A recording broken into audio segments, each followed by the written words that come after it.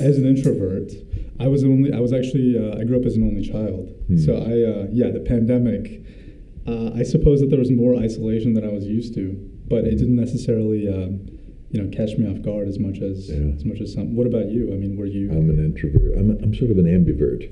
I'm told, right? Oh, yeah. I kind of can move easily back and forth, but I was in the middle of a huge book that I was writing at the time, and we were having to sort of move around the country at the time because I was concerned about being close enough to my parents if we couldn't fly for years, which initially they thought maybe would be the case. Yeah. That I was sort of wherever I was, I could just sort of roll out my computer and go back to work, but. So I did all right, remarkably. I got a lot of work done. Is this something you were writing with your partner from Brothers in Arms? We were working on a project together, actually, but at that time we were not. We were in that sort of pause mode. I'm back working with him now on a new project for television. What's that about? If you're able to talk about it. Yeah, it's about the history of Russian disinformation in the American political system, going back 100 years. And of course, my partner on Brothers in Arms is a very fine investigative journalist with very deep connections in that world. Yeah. But that had not yet come along, so I can speak to that briefly. But it's still in process. So I won't talk about it too much. Well, when I was thinking about, about that book specifically, because I've read that and I've read Brave Talk. Oh, fantastic! Brave Talk has there's definitely a psychiatry component to that. I mean, another interest that I have is sort of working with veterans. I was just talking about this today, and I've definitely been, I don't know how many Navy guys I've worked with, but I've definitely worked with people in the Army, in the Marines, in the Air Force, and I definitely know that there's a very strong culture and there is a bond. Mm-hmm. So when you think about the pandemic, I remember, this is a little bit random, but in psychiatry, we kind of were able to rotate among different units in and out of the inpatient setting. And I remember just seeing, my mom is actually, she's a kidney doctor at one of the VA hospitals in Nevada. And I remember just seeing her patients, and they looked so depressed because they were used to dialyzing with each other. But because of the pandemic, they had to separate them out. And that's not fun. So if you got...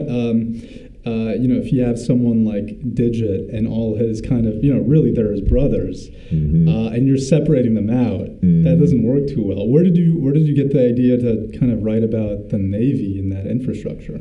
Are we already rolling? Yeah, we're going. Fascinatingly, I grew up in a submarine building town in Connecticut. Oh, wow. During the Cold War. And my dad was an American Baptist minister, so he was working with a lot of Navy people, and of course it's a pretty high echelon of Navy personnel. Yeah. All of them have advanced degrees in the sciences for the most part. All of them have been tested extensively for their ability to work together in closed, long periods of confinement, etc. And he had actually, when I was a kid. A nuclear submarine went down off of Cape Cod almost exactly between the Cuban Missile Crisis and the Kennedy assassination. A ship called the Thresher. And it was a result of kind of Cold War hysteria and the process, the speed of trying to manufacture these weapons. And in the course of this particular ship's sea trials, the ship went down with 120 plus men on board, 20 of whom were military contractors. Wow. And he did the memorial service. He was one of the two pastors who did the memorial service for the crew. And we knew a couple of guys who had gone down on the ship. And I've always been really interested in the politics of the self and the work of an English psychiatrist named Andrew Samuels, who's written extensively on sort of the impact of politics on the psyche. Oh, wow. And going sort of political, and in this case also technological, frenzy that builds at certain points to moments of crisis. So I got very interested in I was steeped in the submarine culture. All of my friends, young boys mostly, had dads in the nuclear Navy who were gone for long stretches. What would you say of the military branches? What would you say differentiates that culture than some of the others? From the other military branches, I would say only that it's differentiated perhaps only by those long periods of confinement with large groups of people who are all under the same stresses and dealing with the same stakes and out of sight, out of mind, sort of just moving through the depths of this great unknown called the sea. And that's not so much the case in that kind of confinement with the other branches of the military that I know of. Like outside of basic, yeah. It seems as though that would be just by a factor of 10 more stressful to the personality, requiring more just close confines and dealing with people under the stresses of basically riding along with 16 nuclear missiles under their care, with all of the awful things that the imagination can start to do under those circumstances. I mean, that's sort of a shot in the dark, but that would seem to be maybe part of it that attracted me, particularly to the submarine navy. Wow! But ships at sea are also similarly, they're just out in the world on their own for the most part. So. Where did you grow up? I grew up in Groton, New London area of Connecticut, and then we moved to the Midwest when I was in high school. So, would you say you're more of an East Coast guy or more of a Midwest? Where in the Midwest?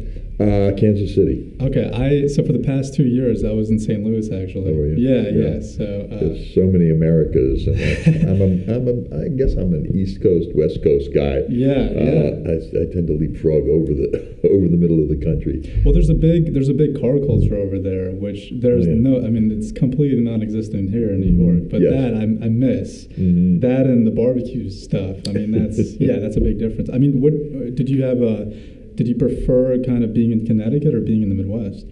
I preferred Connecticut. Really? Frankly, I preferred being close to New York, even when I was pretty young. There was always something about this city as just an extraordinary, sort of experiment in human freedom and self-restraint and and diversity and all the things that go with it. So I guess New York for me was always Oz from the very first time my folks brought me here when I was 5 or 6, and they would come down to go to the theater, and as I got older they would sometimes take me with them, and so I don't know, New York somehow has always been a big part of your life. Was there did you have siblings too? Yeah, 2 younger siblings. Wow. And growing up in the church was itself I had a kind of an ambiguous relationship with religion, which has since sort of matured into something far more personal and urgent in my gazings upon the human, what makes humans human, and that was out of that experience that a lot of my own thinking about story and thinking about the collective relationship we have to story that became more and more kind of central to my own work. So, what did your dad have to say about your feelings about the ambiguity and stuff?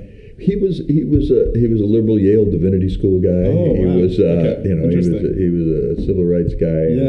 And gradually an anti-war guy, despite the fact that he too had served in the military. Interesting. So he was very lenient about my ambivalence about religion at that point. So when you think about story and that self-discovery sort of element, and kind of I guess growing into yourself, I mean, was it films, was it books that kind of compelled you to take that story element and trying to kind of, discover that you could actually do something with this in yourself? I mean, was there specific work that you were exposed to that helped plant the seed? Yeah, actually, my dad was as I say, was at Yale Divinity School, and at that time there had been a great, sort of exodus of theological heavyweights, you might say, out of Europe and into the Northeast and into the universities of the Northeast. And Yale had a number of them, Richard Niebuhr and a lot of the people who were very much sort of fixated on the social gospel, on making Judeo-Christianity relevant to the social struggles that were happening at that time. And my dad, very early on, I remember walking into his study one day and said, "What are you working on?" And he said, "I'm reading a book by Paul Tillich." I don't know how many kids at maybe 15 or so are even interested in Paul Tillich, but the guy had a way with words, and he was also a professor, and he drew me in and helped me to explore this book with him, which had a real impact over time, and even more so as I got to be much older. But Tillich talked about love plus power equals justice. That if you focus solely on power tends to not only corrupt but go into very dark directions. Oh, yeah. If you focus on love, it can become sort of sentimental and self-referential, and etc. But it's the convergence of the two that actually comprises justice. And maybe this was part of the seed of both Brothers in Arms and Brave Talk, and even this project I was telling you about. That power became a great interest of mine, and how people at the pinnacles of power or in the technological driver's seat of enormous power, as in the case of a nuclear submarine crew, how they cope with the power that they are sort of in close proximity with. And with the fact that by whatever happenstance their fate is to have been handed close access to power, and how does justice sort of find its way, and does love even exist in those quarters at a certain point? We're watching such a chaotic moment in our own political situation that really speaks to that problem of power without love. What does it tend to do? It tends to strip people of justice. It tends to strip people of their own relationship to power. And a kinder, gentler relationship to power. Right. So I did, it's remarkably enough, for a teenager, I sort of began to understand that a lot of his personal inquiry was philosophical and then finally psychological. So it led me into much deeper explorations of character and what is character, and how are we formed by conflict. So that was really formative as I look back on it now. Would you say those are kind of the tenets of how you write, like in terms of your process? When you write, are you thinking about the character as sort of the central pillar that you want to investigate further in writing, or are you thinking about the story and the plot and the conflicts that arise that complicate the characters' lives? I mean, where do you sort of begin that journey? I always have to lead with character. I always have to know who these people are, and I spend a fair amount of time just writing biographies of them for myself. Oh, really? Quite often in longhand. Just who are they? And I let them talk to me in first person. Wow. And it's as though I'm doing almost like a psychiatric and spiritual interview with them. And it yields tremendous stuff, and it quite often is really surprising, and you end up not only beginning to understand the how of that character, which is how do they deal with conflict, which we all have to deal with. What is their modality for dealing with conflict? Because conflict is inevitable in any really fine story if you're working in a binary sort of way. But of course, even that is kind of evolving in an interesting direction right now with multiple protagonists, etc. But always starts with character. Male, female, black, white, brown, yellow, gay, straight, whatever. So you're almost writing through these interviews and these, I guess, spiritual inquiries. You're almost writing you're writing essentially a backstory for each of the characters. Yeah, right? Exactly. Because I know a lot of actors kind of do that and on their own. Yeah. I'm interested to see what the process was, in The Drowning, but we're not there yet. So then, when you think about that, that inquiry, do you kind of discover things that you weren't aware of as you're going, or do you have sort of an outline, like the beats essentially in the characters' lives, and you just have to sort of fill in the rest with, I guess, what you think of in the moment? It's both, because they are evolving with you. Yeah. And they have secrets, as we all do, and they have self-secrets. You're always kind of dealing with, what's the degree of the character's self-knowledge? Because sometimes they'll, in those sort of interviews, they'll only yield certain things that are kind of presentational about themselves. Yeah. So you will gradually discover that they had dimensions that they themselves are either aren't consciously aware of or don't want people to be aware of, or whatever. So I would say, and it's really important that you don't try to schematically define things before you get ahead of yourself and you find yourself sort of leading the characters rather than being led by them. Interesting, which is yeah. really important. And the other curious thing about and it's very different if you're adapting a text as opposed to it being generative. That is, one's interpretive essentially, and one's generative. Yeah. So when you are even when you're given a book like let's jump to Border Crossing, which was Pat Barker's novel upon which The Drowning is based. She uses actually a very screenwriterly technique for telling the story, insofar as she doesn't really let you into a lot of the psychological terrain of the characters. It's presented almost completely empirically, which a screenplay is. It's what they say and what they do. And from that, you have to sort of surmise or begin to fill in for yourself why they're doing this and who they are.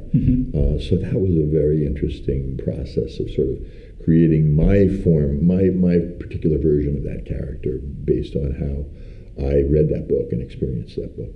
And then also, I imagine the subtext too, right? Like when a character has this conflict with someone else and they're trying to either resolve it or sort of speak to that. I mean, they can't necessarily say like, you stole my sandwich, that's why I'm mad at you. They have to kind of be, I don't know if coy is the right word, but they can't necessarily put all their cards on the table all the time, right? So is that a challenge? I mean, especially when you're adapting something like, Border Crossing. I mean, do you feel like you have the liberty to sort of add that stuff in, or do you still feel conscious of sort of what would Pat do in this situation?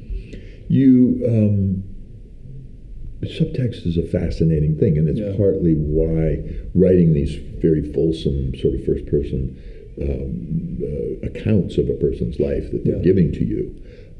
You want to know as much as you can and to have imagined as much as you can about them, because you're exactly right. People seldom does subtext rise into the text of any conversation. It's there often just in behavior that may completely contradict what people are saying. And of course, a film or a book is comprised only of what you're showing the reader or the audience. But you need to know everything that happened from plot point to plot point yourself. And it's out of that knowledge that subtext begins to sort of show itself to you and give you ways that you can begin to explore and expose it even as needed, that are surprising and that are hopefully subtle enough that they're not just sort of broadcasting the backstory of the character or falling into ridiculous amounts of exposition. Because I think even that scene, I think it's between Digit and Adriana, right, when they're kind of essentially seducing each other for this, quote unquote one night experience or one night stand. I mean, they're not, and Digit's totally surprised by sort of Adriana kind of coming onto him in some ways, but then also being a little detached in others. So how do you sort of craft that? Is that something that you've sort of employed or I guess explored in their backstories, or is that something that you feel like helps drive the story a little bit? Because that is definitely subtext. I mean, they seem to be more overt, but there's definitely a lot of layers in that, even in that dialogue between them. Yes, and thank you for doubling back to that and to some of their encounters, because they both possess only limited amounts of self-knowledge, if you will. So in a scene like that, there's always a sort of a testing that's going on if people have, and particularly when it comes to desire, because so much of storytelling is a kind of seduction.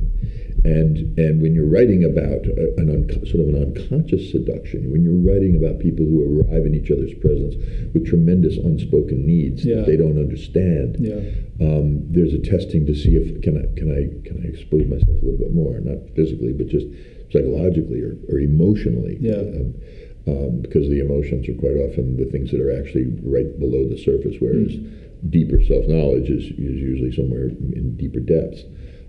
So in scenes like that, where you are bringing two lives together that you've only thought of really separately, you have to sort of let them be and capture what you can, and they will lead you into directions that you or yourself may not have been fully aware of as you began to write the scene. So the scene begins to reveal itself, and that's why you don't want to have too many preconditions or presuppositions about who they are. because they change within the context of who they're speaking with, as we all do. And in the case of a straight man and a straight woman, one of whom is married, one of whom is too young to be with that older, more experienced woman, but who herself is sort of creeping along the edges of schizophrenia without knowing it. They may only discover that magnetism between themselves in that moment. Yeah. So you're sort of, you put them in, it's like putting a rattlesnake and a mongoose in the same jar and wondering and letting them go at it. It develops a certain kind of fascination and excitement in the process of writing to see where they take it. And they quite often take you to places that you did not expect at all. It's almost like a piece of steak when you're cooking a steak. You just got to kind of let it do its thing, right? You can't keep micromanaging. Can't hurry it, right? So then, all right. So you're in Connecticut. You moved to the Midwest, Kansas City. Mm-hmm. How's that transition? Do you like it? Do you kind of hate it? Or? I kind of hated it. Yeah. I was in a little university town in Connecticut where UConn is. Is that Hartford? It's Storrs. It's outside of Hartford. Yeah. And all of my friends' fathers and mothers were in academia. Yeah. Were fairly self-aware and also very knowledgeable, and to be lifted up and placed in the middle of a cow town in 1965. I was the odd duck in my school. Yeah. I think I was saved by rock and roll mainly because I played guitar and sang lead, and suddenly I could kind of get over with kids who otherwise were like, they called me the professor. Okay, interesting. Interestingly, and it was only because I also could rock and roll with some of the good rockers in the school that I was able to cross that into the great universal language of music, I suppose. Well, because you actually, this is another thing in Brave Talk. I mean, each chapter is lined. It sort of begins with this interlude of an R&B or kind of a rhythm and blues riff, right? Where did that idea kind of come from? That's a wonderful question. I'm actually working on a novel now, the working title of which is A Judeo-Christian History of Rock and Roll. And as a kid, my mother was the choir director in the church. Oh wow! So we were surrounded by music constantly, and sacred music, but also show tunes. And I was, of course, of the generation to find that, first of all, to understand the sort of cumulative group release of music and the beauty of people singing in unison. And another of the things that was influential, so you're bringing out the extrovert in me. One of the things that was universal, and one of the things that was very affecting for me is that quarterly they would invite a Black Baptist choir to come to their largely white church, and the two choirs would sort of have a like battle of the bands, if you will. The black choir would get up and sing, and then the white choir would get up and sing, and then they would sing one together. And I always located myself, if I could, as close to the black baritones and basses as I could, because I loved the music, and of course, so much of gospel is rooted in R&B, or R&B is rooted in all of that. Yeah. But most importantly, I think for me in that sense, and now as a kind of a guiding principle in this book, is when religion itself began to sort of fade in its influence over human affairs, at least in the United States in some quarters, there were still these collective rituals of ecstasy, of inspiration, of group solidarity, etc., that I think for my generation was manifested more in our popular music than it was in our relationship to things like church, things like religion. Right. So I always think of it as a remnant of as an avenue of self-transcendence, in a way, as an immersive way to be a part of a group and the collective power of a group, and to seek inspiration in music. So that's maybe partly why I just started each chapter as a kind of as a key into that chapter, as a lyric into that. And about half the lyrics are original; they're not real songs. Yeah, that's true. And most of them, in fact. But no, there's some of them that are some of them are actually are lyrics directly from records at that time. But who were kind of the rock and roll? I mean, as the professor, who are the rock and roll influences then? Initially, rockabilly Yeah. and Carl Perkins, and Mhm. of course, and Elvis, and etc. But also Harry Belafonte was a different sort of Oh yeah, influence for me. interesting. And then with the arrival, and I was in a little university town when the folk music craze was Mhm. beginning to take off, which of course was very based in sort of, it was a kind of a nostalgic retrieval of American popular music by young people at that time. You're talking about like Dylan and so that when Dylan and all of Yeah. them came along, then of course I shifted my allegiance because I was coming into my teens at about that time. Yeah. And he had a tremendous influence on me because he was such a poet, but he also understood the backbeat. He also Mhm. understood just the sheer energy of music. And so I would say Dylan and then on into Springsteen and Yeah. Motown was Oh, yeah. Motown was its own. Motown was sort of just beautifully orchestrally exuberant Yeah. in a certain sense, and defiant in its exuberance, and seldom overtly political. So That's true, yeah. I sort of had straddled those worlds between, and maybe what you would say is one was kind of fixated on a certain kind of aspect of the psyche that music responds to, and a lot of the black popular music at that time was focused on just survival and coping and finding inspiration when the odds were in the real world were so incredibly tough. So I guess I've always thought of it as a form of sort of sacred music, secularized, so to speak, and the energy of the sacred music I was exposed to as a kid, popularized and sort of put to work just as a way of a generation defining itself. What about where do the Beatles fit in exactly? Beatles were, of course, a big part of it too. Did you see Stones. that 1964 thing, that huge appearance that on Sullivan that kind of changed the fabric? Yeah, saw it everything? that night. Wow. In fact, yeah. What was that night like? That was it was sort of revelatory, and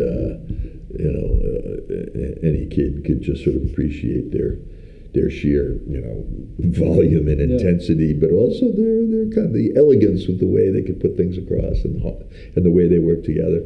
Yeah. And that was them and the Stones and a lot of them were similarly. Somebody said, I don't know if it was Eric Idle or somebody who wrote about the British invasion as a kind of survival mechanism devised by kids who had survived the Blitz in London, and that hammering of bombed out. just the sheer bombing of London must have had some sort of psychological impact on a whole generation of young kids, and and the way their musical expression came out of the American experience. So they were all very, very influential. So then, so in Kansas City, so you go to high school and everything, and you finish. So then, where do you go after that? Well, to tap one more time into Kansas City, I was there at a couple of intervals, and later when I was there, I got much more interested in jazz and et cetera. Okay. And it was shortly after the sort of great migration of jazz musicians out of St. Louis and Kansas City and places and the South up into Chicago and New York. But there was a time in Kansas City where a kid like me, who was always a little bit out on the edge somewhere, where you could go to these jam sessions among a lot of because a lot of the bands, a lot of the headliners left town, but Lester Young or Charlie Parker, a lot of those guys, they left their bands behind because they all had kids in school and they thought the scene was going to stay there. Wow. So there were all these wonderful little basement just jam sessions that you could find your way into as an edgy little white kid. But where I went after that was after Kansas City. I went to school. I arrived I was a painter and printmaker initially, who minored in film, and I got out of high school early because I hated high school in Kansas City, and arrived in Chicago on the eve of the Democratic Convention. Wow. So I left my dad to unload the truck. He was doing a doctorate at the University of Chicago, and I kind of left him to unload the rest of the truck while I went down to the demonstrations at the Democratic Convention. So I did my freshman year in college there. I transferred to Oberlin College for 2 years. Ohio? In Ohio. Yeah. I realized that I actually had sort of left a piece of myself behind as a visual artist. Oh, really? And I sort of stumbled through undergraduate school. And it was also, we were all in the process of trying to avoid the war. I was a conscientious objector to the war. Was that enough to kind of get you out of the contention of being in the war? I mean, was that enough? Well, at the time, you would get a student deferment. Oh yeah, that's right. And I was involved in the free speech movement, et cetera, by then. And also, of course, psychedelics had arrived and the counterculture, and there was a tremendous sort of dialectic between the strict activists and the more poetic, psychological adventurers, and like the kind of the Beats kind of thing. Like you were talking about the Beats, kind of like Burroughs and the Beats Kerouac. The Beats were certainly influential in all of that. Wait, so were you in Ohio during the Kent State thing? Yeah, not only was I there during Kent State, but Oberlin was 30, 40 miles from Kent. And a number of people had been served John Doe warrants, which were open-ended warrants. So myself and 3 or 4 people just got a big van and drove to Kent so we could pick up people who had been served John Doe warrants and brought back to Oberlin because the faculty had declared the campus a safe zone for people who had been served John Doe warrants by the Ohio authorities. So we went up there that night after the shootings and just picked up people and drove them back to Oberlin. And they were put up in people's dorms and whatnot. So yeah, I was there that late that night after it had occurred.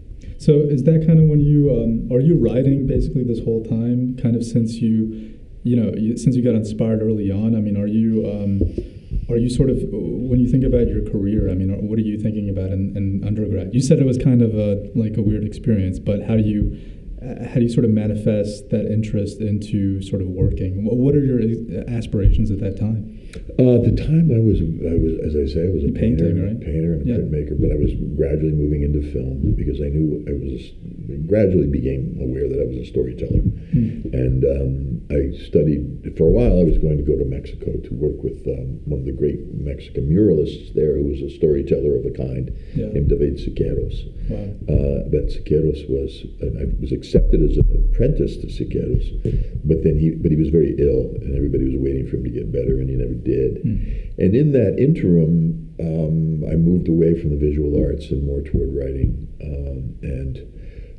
but spent a brief time as a drop-in at MIT when Richard Leacock and D.A. Pennebaker and Jonas Mekas and all those guys were making, men and women, but mainly men at that point, were making a new kind of cinema verite documentary.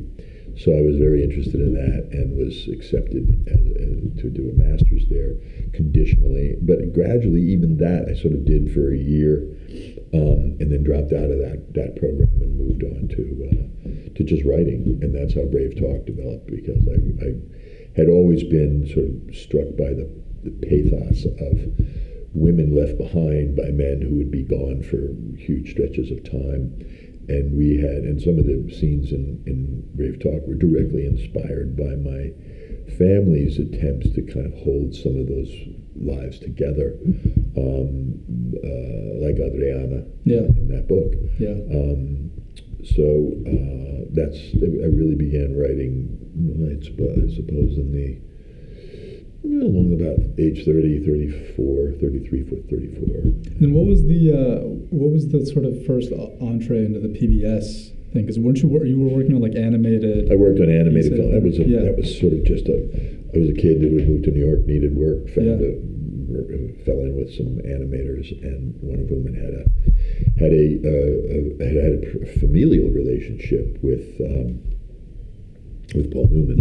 And just did those with him directly because he had a relationship with Sesame Street. He was very involved in drug prevention outreach to children, to young and adolescents, because he had lost his one and only male child to sort of an accidental heroin overdose.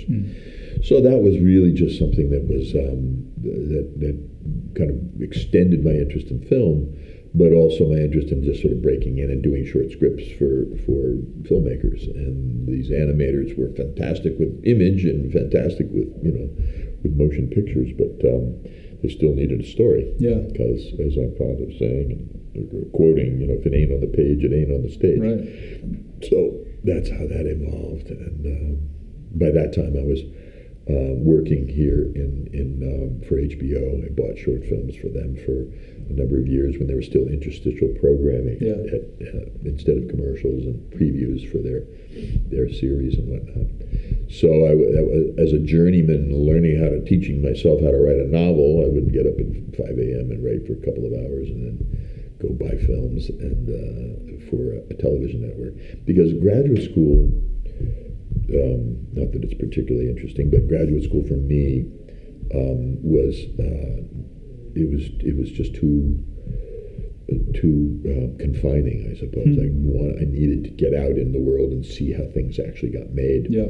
And that's what led me to continue to write fiction. Because I wrote 3 or 4 novels, and only the first one was published at that point.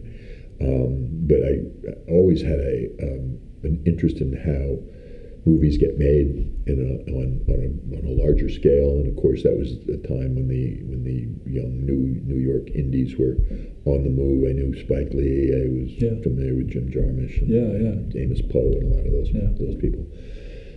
And but I was not particularly yet interested in writing screenplays as such, because I also understood that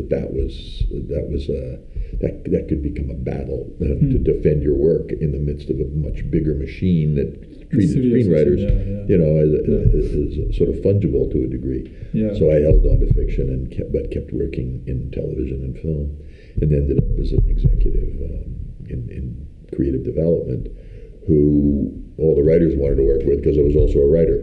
Yeah. And it really wasn't until I was at Showtime that I started writing for the screen. I wrote a couple of miniseries for them, and neither of which, 2 huge ones, which got bogged down because of the politics of film. So I finally did straddle those worlds. Well, one film that I think you were involved with, I think it was at Showtime, was Elvis and Nixon, right? Because you're talking about Elvis.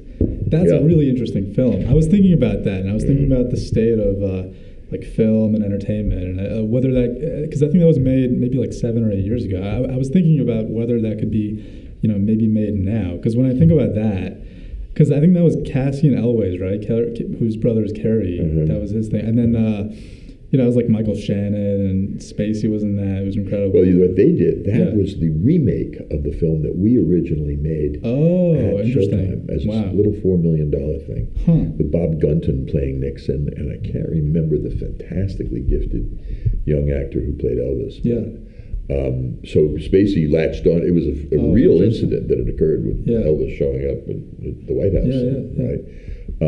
Full of all kinds of comic and pathetic possibilities. So I worked on the original film and had the pleasure at one point in the course of helping the screenwriter get that thing sort of put together, of going to Nashville, where the Elvis estate forbid us from using any of his music. Oh, really? But nobody forbid us from hiring half of his musicians to create Elvis-like music for the soundtrack. Yeah. So there I am with James Burton and the Jordanaires and all these folks who had worked directly with Elvis, helping to fashion the soundtrack for that film. But yes, so it's a wonderfully whimsical study in power and the sort of goofiness of American life. And was I think Schilling, right? That was Elvis's friend or something. Was he involved with the original one? No, he wasn't. But I know. So, but then also in that midst, you mentioned that cinema verite influence too, because you definitely made documentaries as well. Yeah. So I know that you made that LA Homefront about the LA riots. Yeah. I mean, that time were you were there sort of parallels? Might be a stretch, but were there parallels between, I guess, the Vietnam era stuff, the Kent State stuff, and that just in a different setting? I mean, did you feel like there was this?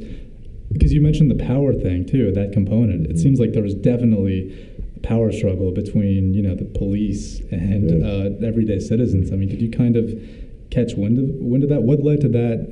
Your involvement in that project specifically? That I was in the midst of a divorce, living in Los Angeles when the first Rodney King verdict came down. And as I've said, I've always been very interested in how power impacts people in their daily lives. And I also, when I'm talking about protagonists with my students, I'm forever sort of stressing the dimensions of antagonism. Yeah. And of course, we begin with the internal antagonist, which you, as a burgeoning psychiatrist, are interested in, no doubt. There's always an internal antagonist. Always, yeah. There is very often in any great story also an interpersonal antagonist, but then there's the societal antagonist that's an overlay of that. Right. And those happen to be the first and most irreducible forms of the 7 forms of conflict. So in really, and having gone through the uprising on the heels of the King verdict, and understanding that, and knowing people in various walks of life who had experienced it firsthand as I had. It included a Korean family. It included a black family. It included, people who had very different vectors on the event. So it just struck myself and a team of other filmmakers who were, really angry with the American political situation, particularly pissed about the LAPD, which was sort of a rogue operation at that point. And we decided to just sort of have a vigil with cameras and put cameras in the homes of 5 families who had lived through the first wave, wondering if they were going to experience that same horrible upheaval and violence and threat. So it was, in some sense, kind of just an experiment in coping and seeing how people reflected upon it. It was, literally, we made it on a wing and a prayer, and managed to sort of hold this ragtag team of young filmmakers together, shooting in all these neighborhoods and themselves, potentially under threat as well. So everybody was kind of sharing the same stresses with our subjects, and that's really how that evolved. It's kind of interesting how that theme, that conceit, is still going on in our politics today. I mean, with the Trayvon thing that happened, I guess, maybe 10, 12 years ago, then all the stuff in Ferguson, Missouri, right in the Midwest, going back to roots, and then in New York with the Gardner thing, and then now most recently with the Floyd, which I guess became a worldwide issue. Yeah. Do you think that, I guess systemically, we haven't improved from the Rodney King verdict enough to the point where the police and the citizens of, I guess, our country can kind of coexist peacefully in a real way? Do you think that we're still in a sort of sense that we haven't improved as much as we should have? Well, I think you can't deny that, really, and you also can't deny that there are certain professions in this country that force people to be the kind of shock troops for basic inequities that are built into the system that are part of just sort of turbo capitalism as we still experience it. We have a vast difference between haves and have-nots in this country. But it's the teachers and the cops, et cetera, who quite often are sitting there sort of having to deal with stresses on populations and the kind of violence that people grow up with, that they are somehow expected to adjudicate on the spot in terribly high stress circumstances. And democracy itself is really, really wobbly right now worldwide, because it's a conception. I personally think that the mind is a democratic entity. We have bicameral brains. I hope so, We're constantly going back and forth between what existential choices we personally need to make, and in dialogue with ourselves about how to make those choices and then live with the consequences. So I guess you would say that, in my estimation, we're dealing with a long-term problem in America. And Norman Mailer, was famous for talking about just how crazy America is, and it is kind of crazy. And part of its craziness is because freedom requires so much of each individual. It requires self-restraint. It requires us to sort of put ourselves in the position of even a cop when we're furious and we're on the move towards some sort of, outburst in our own lives.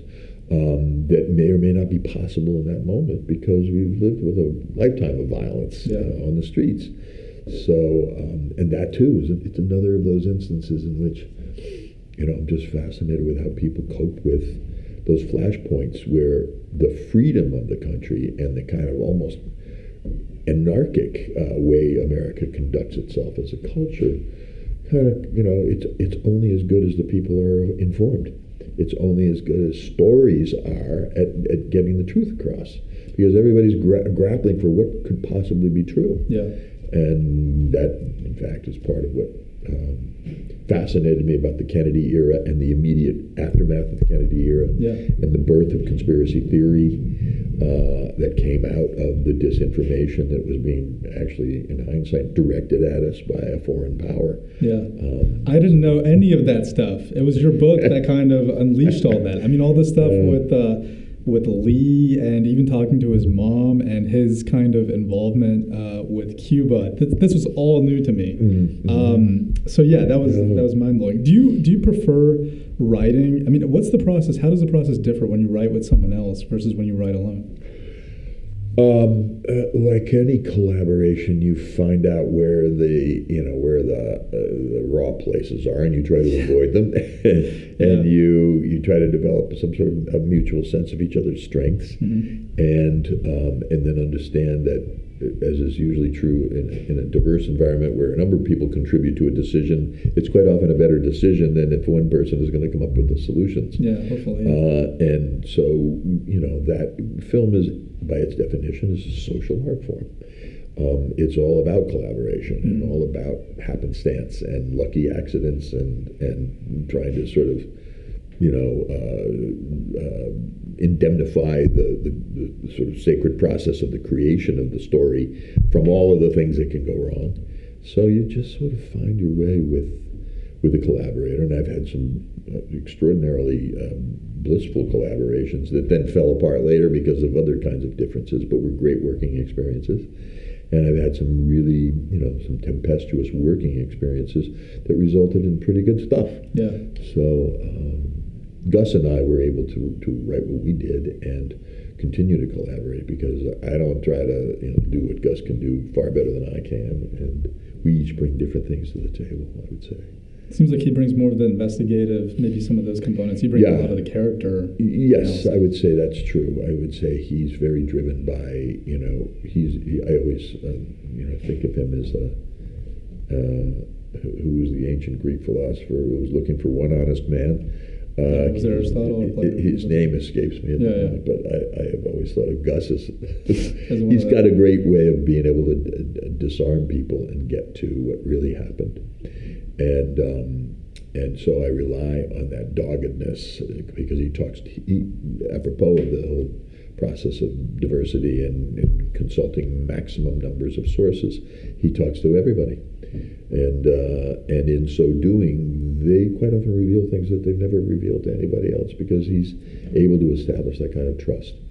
And I think I establish a different kind of trust with people, because you're a caretaker of secrets, whether they're just the intimate secrets of an everyday person, who's going to share things with you because they know that you won't abuse that knowledge, or with people who've had enormous power who've never been asked for sometimes, what they thought was really going on. Are you happy with the drowning and that whole experience? Because when you go to S of A, when you go to the School of the Arts, I think when you get off at the 5th floor on the elevator, I think it's your poster right there. That's the first one you see. I mean, I don't know, because when I think about that film, and I think Betty Gordon she directed it. So and even the actors, I mean, the performances with Josh Charles. Did you see that SWAT movie ever? SWAT? No.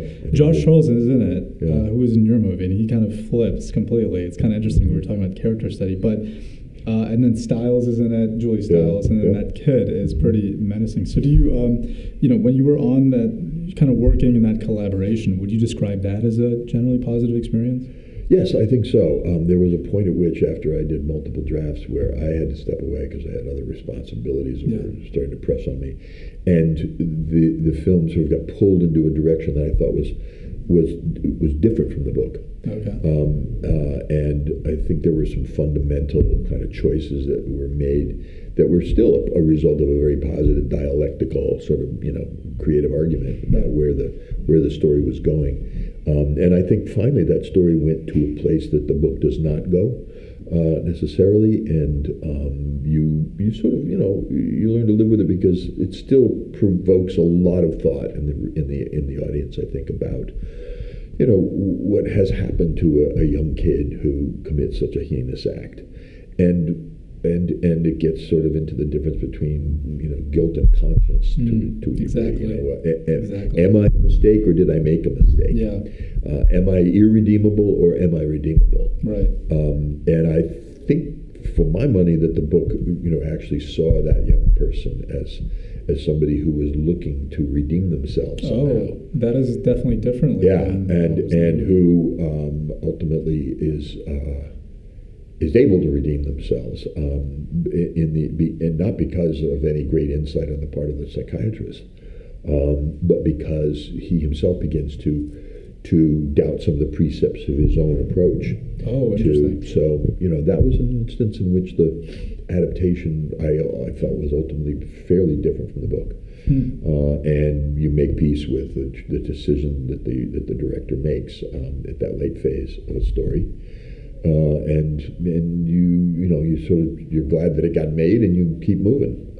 So that was that was still a worthwhile project, I think, and said some pretty important things about trauma, because finally, that's a character who's suffering from CPTSD, complex PTSD. Yeah, that is that's right. what you know about, right? Once removed from, he was not like his father, somebody who went to Fallujah. Right. In the case of how we adapted it in the book, he goes to the Falklands and is in that war. Oh, interesting. But in our version of it, he was somebody who was trapped in the horror of Fallujah, and the kid was exposed to the father's, kind of craziness afterwards.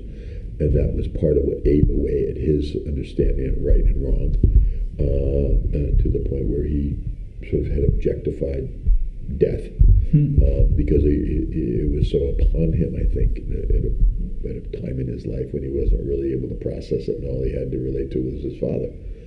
So it still, I think ended up being an important look at trauma, and the variance on how young minds will respond to trauma when they're undefended, so to speak. So, as we kind of wrap up, and I guess speaking of trauma, that 9/11, you made a 9/11 doc too, that Generation film, right? What was that? How was that experience sort of differently in terms of looking at power, looking at trauma, looking at all the themes that we kind of discussed? How was that different than the LA riots, the cinema verite stuff you were exposed to before that? Did you find sort of new layers unveiling when you were making that piece? Yeah, because war is a whole new level of violence, systematic violence. Unlike a kid who kills an old lady in his town because he doesn't really understand what he's doing, and etc. Homicide is sanctioned in war. It's the point at which the government says, whatever your homicidal impulses might have been by your cruel old uncle, you couldn't kill him, but you could go to war and join in this process of sort of collectivizing guilt and responsibility. And so I would say it's just a factor of 1,000 in so far as we dealt with people who were abused at Abu Ghraib. We dealt with children whose parents, a couple of Afghan kids whose entire family was wiped out by American bombs on the other side of a wall when these two kids were in the other room making tea for the family. Wow. So we dealt with a level of organized violence and relentless, overwhelming power without any sign of love, without any sign really of restraint in the aggressor. That can be, radically alter your any hope you might have for survival, or and certainly any hope you have for justice. So I think it's just a huge magnification of it. And I'm not a pacifist per se, but I think most wars at bottom are bullshit and are instances of unreason run amok that justifies itself to cross all of those boundaries that we try to hold on to in our own lives. So yeah, I think that would be the best way I can express it. So what class are you going to teach out of this?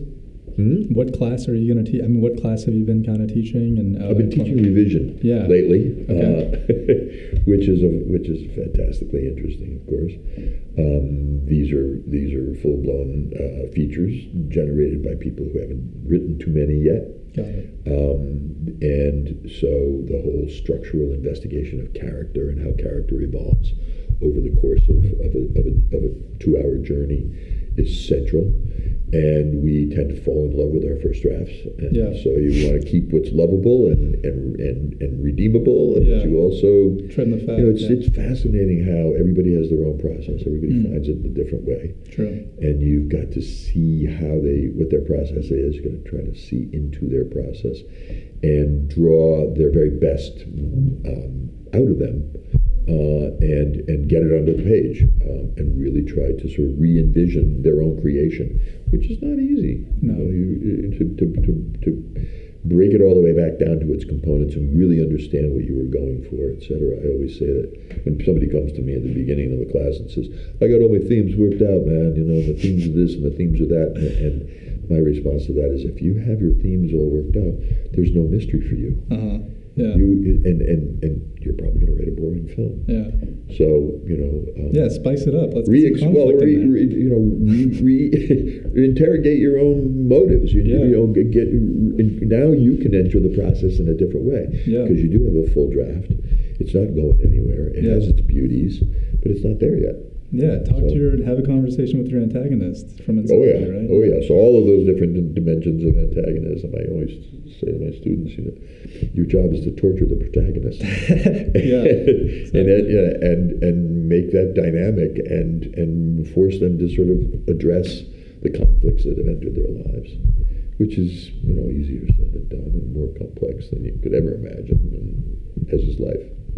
Well, I think that's a good place to end. Thanks for letting me get to see in your process and being here with me. I really appreciate it. Well, thank you so much for having delved into Moultonia here with me it's good. For a while, and I'll be keeping my eye on where you go, and vice versa, because I think what you're doing is I don't really know about that either. Is very much. I gotta do my own self-discovery research. Yes. All right. Thanks a lot. Thank you, Jonathan.